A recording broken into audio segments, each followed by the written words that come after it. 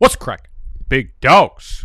Welcome back to the channel. Welcome back to this video again. I'm filming it for the second damn time. I filmed it for 11 minutes, 12 minutes, however long it came out to. Sent it over to fake intern Tony. Fake intern Tony hit me with some fucking fake intern shit. Said, bro, you forgot to record audio.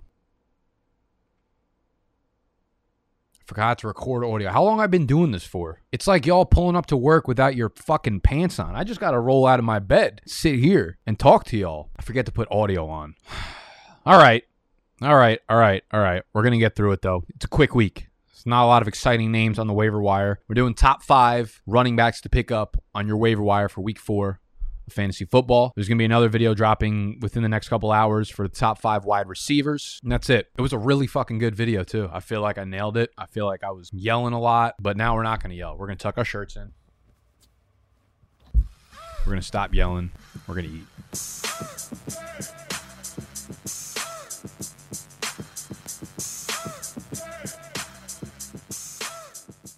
So the first name obviously up on this list is this guy named Chuba Hubbard. Chuba Hubbard. It's a lot of fun to say his name, first off. Christian McCaffrey, you might have heard of this guy. Running back for the Carolina Panthers. He is hurt. He has hurt his hamstring on Thursday Night Football. It was the first game of week 3. So Christian McCaffrey will be out probably from 2 to 4 weeks. All right. They didn't put him on the IR. If they put him on the IR, that means he's automatically out for 3 weeks. What this tells me is that they expect it to be anywhere from 2 to 3 weeks. It's possible that he still ends up being out for 3 weeks. It's possible he still ends up being out for 4 weeks, but they're holding out hope. Do you know why? Because unlike last year when Christian McCaffrey was hurt, they had nothing to play for, okay? So there was no reason to rush him back. This time around, while I still don't think they're going to rush him back because Matt Rule does not have a history of doing that with his players, they are playing for something, for a playoff spot. You want to talk about the fucking playoffs? Carolina, plus 110 right now to make the playoffs. Straight up coin flip to make the playoffs. They're 3-0. They are fighting for something. And I'm happy for C-Mac, man. He's got a lot of good things going for him. He's rich as shit. He's really good looking. He's jacked. He's got a sexy ass girlfriend. Actually, you know what? Fuck that. I hope he don't make the playoffs after saying all that shit out loud. But I know he works hard, man, and I like to see good guys end up with good things, okay? I want him in the playoffs.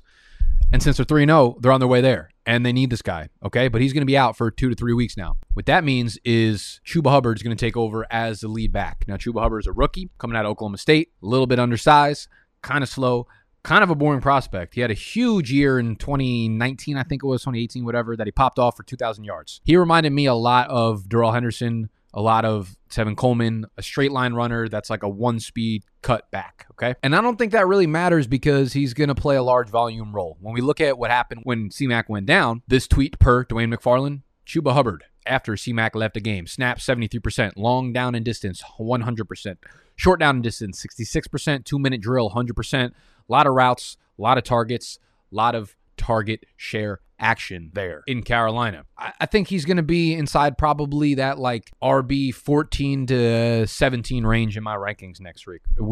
All right. So a mid RB2. He's going to get a lot of volume. He's not going to get the opportunity share like the 95% that C-Mac got in that backfield. They do have Royce Freeman. I think Royce Freeman probably takes somewhere between like 6 and 8 carries. They signed Duke Johnson, practice squad, not going to be a factor in this game or coming up in these games. Week 4, they have Dallas. Week 5, they got Philly. Week 6, they got Minnesota. So no defenses to necessarily be afraid of. Chuba is obviously the number 1 waiver wire ad for the week. If you have the number 1 waiver wire priority, more than welcome to go run it up and use it on Chuba Hubbard. Fab-wise, here's what I'll say. C-Mac's going to be back soon. Chuba's not the kind of guy that puts your team overboard, right? He's not the kind of guy that helps you win a league. As soon as C-Mac is back, there's no shot of Chuba Hubbard actually eating into the workload of C-Mac. So you've got yourself a 0 once C-Mac is back, which is why I don't blow a load on a guy like this. Pause. I don't blow my fab budget on a dude who doesn't have long-term upside, okay? I would, even if you're wrong about Elijah Mitchell's, about guys like that, I'd rather blow it on that because they actually give you upside of league winners, of someone that you can keep in your lineup as an RB2 for the long run. So if you don't own C-Mac, I'm probably not going to drop more than like $20 fab out of a $100 budget on a guy like Chuba Hubbard. If I own C-Mac, I feel like a fucking idiot at this point for not owning my handcuff, but I probably want to throw down a significant portion of the fab I have left to secure yourself, to ensure yourself for the remainder of the season. So I'd probably go in that, 30, 40 if you want to get secure with yourself and make sure you lock up your guy 50%, whatever you've got left on Chuba to back up C-Mac, because it does seem like they like him. It seems like they're going to run him into the ground. He's not as good, so he's not going to have as many explosive plays, but the volume alone should get him into that top 15 range. So you've got yourself a nice RB2 for a couple weeks. That's what I'll say on Chuba Hubbard. Again, Royce Freeman is not exciting. I don't think he's going to have enough time in 2 weeks to build out a role for himself that's fantasy relevant, because he goes back to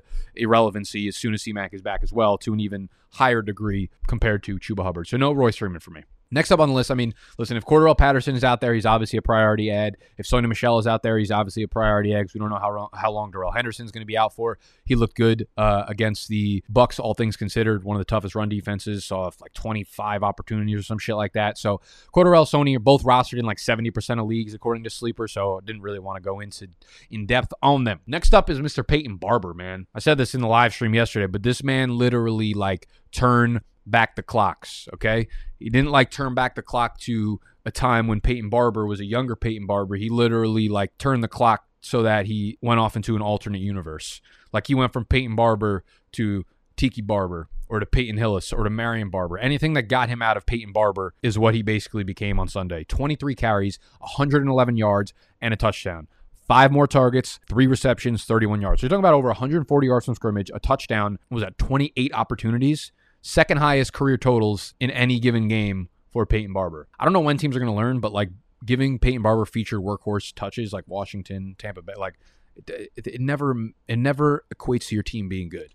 But John Gruden cannot get enough of dudes that average 3 yards per carry, that are tough, that fall forward. He can't do it, and Peyton Barber is that guy. They went out, signed Drake for top 15 money. Don't use him. So Peyton Barber's a guy, unless Josh Jacobs is back. Josh Jacobs is basically on the injury report with every single injury you could have on the lower hemisphere of your body. I would say he's 50-50 to play in week 4. No idea what his status is going to be. He'll probably be limited at practice all week. He was in like the non-contact portion of practice for a couple days last week, so he's probably getting to the stage where he could play. If he's in the lineup, obviously, who gives a fuck about Peyton Barber? They play the Chargers next week. The Chargers have allowed the 10th most fantasy points to the running back position. Just not really ideal for Peyton Barber. You could throw him into your flex if Josh Jacobs doesn't play. I'm not really going to feel confident of it, but I feel like John Gruden is so into this. John Gruden's never been fucking hornier than seeing Peyton Barber get 25 touches, and he's like a crackhead who got his first high and he can't wait to do it again. So I would imagine Peyton Barber gets another like 18 to 20 touches. Holy shit, what is going on everywhere? Peyton Barber, yeah, like uninspiring flex play, obviously. Keep an eye on Josh Jacobs. Next guy is Zach Moss on this list. Moss is starting to get more and more involved. He's got 3 touchdowns over the last 2 weeks. He outsnapped Devin Singletary in this previous game, 44 to 34, running more routes, 26 to 23. However, a lot of it came in garbage time. The question you got to ask yourself is just, is Buffalo just going to live in garbage time? They live in garbage town. Are they going to live in garbage time? Because they're always up. They're always just up 30 points, it seems like, in every game they play, which means if the garbage time running back is going to get most of the carries because they're always up, then he's the guy to fucking own. Although I do think me and Jack Settleman are in a bid off right now for this Bijan Robinson NFT. So 1 of 1, the bid ends in 10 minutes. That's what that alarm was. And he just texted me and asked, how much am I going to have to pay for this fucking Bijan piece? I got to finish this video because I got to throw some fucking money down on this piece. Sorry. What was I saying? Yeah, it's a clear 1-2 committee. Moss seems like the guy to own. He was the guy we wanted in the offseason to begin with.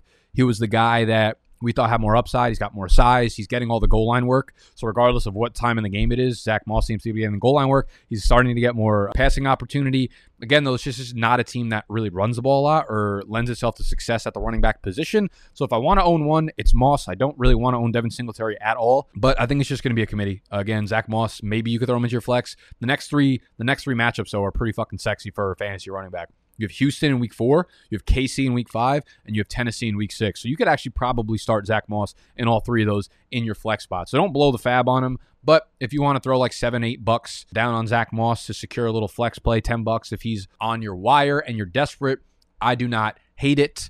Talked about Royce Freeman before, kind of hate it. Michael Carter, kind of really hate it. Tevin Coleman was finally out for good. They started pushing him out the door, and then he had an illness that kept him out of game. I don't know when that fucking... If there's a way to miss a game, Tevin Coleman will find a way to do it. It lended itself to just Ty Johnson and Michael Carter being like the only 2 running backs that mattered in this game for the Jets. Unfortunately, no one mattered in the game for the Jets overall, so nothing actually mattered. A lot of people are going to look at the box score and say, oh, it's Michael Carter's time finally. He out-carried Ty Johnson 9-3, but when you look at the rest of the numbers, Ty Johnson's still leading the team in snaps 31-23, 21 routes run compared to 11 for Carter, 5 targets compared to 3 for Carter. Yes, Carter got 9 carries. Ty Johnson got 3. It's just a backfield that people are going to continue to get excited about and talk about Michael Carter because he's a rookie, and every rookie just gets an annoying amount of buzz. And now he finally got more carries. But this offense is unplayable. They're unwatchable. They're unplayable. They're everything. They're unhinged, okay? We want Adam Gase back. We want him back. That's what I'm hearing Jets fans all around New York. I just went to the grocery store. I see Jets fans over there, and they're doing fucking Adam Gase chants outside of Trader Joe's. The city's about to burn down to the ground, all right? That's all I got. I pray to fucking God my audio recorded. If my audio didn't record, I'm putting this up with no audio. You're just going to see me doing this for 10 straight minutes. All right? That's all I got for y'all today. Make sure you subscribe to the channel if you're new. Make sure you hit the thumbs up if you enjoyed, because we are dropping some YouTube shorts later tonight. We are putting shit all over TikTok, on Instagram, at BDGE2_ is our brand social handle everywhere. I'm out of here. I love you. Goodbye.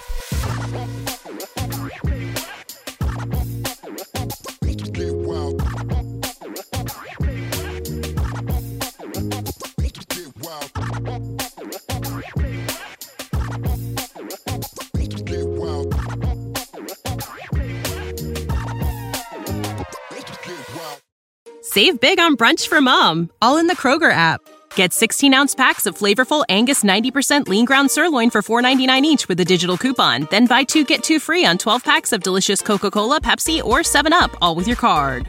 Shop these deals at your local Kroger, less than 5 miles away. Or tap the screen now to download the Kroger app to save big today. Kroger, fresh for everyone. Prices and product availability subject to change. Restrictions apply. See site for details.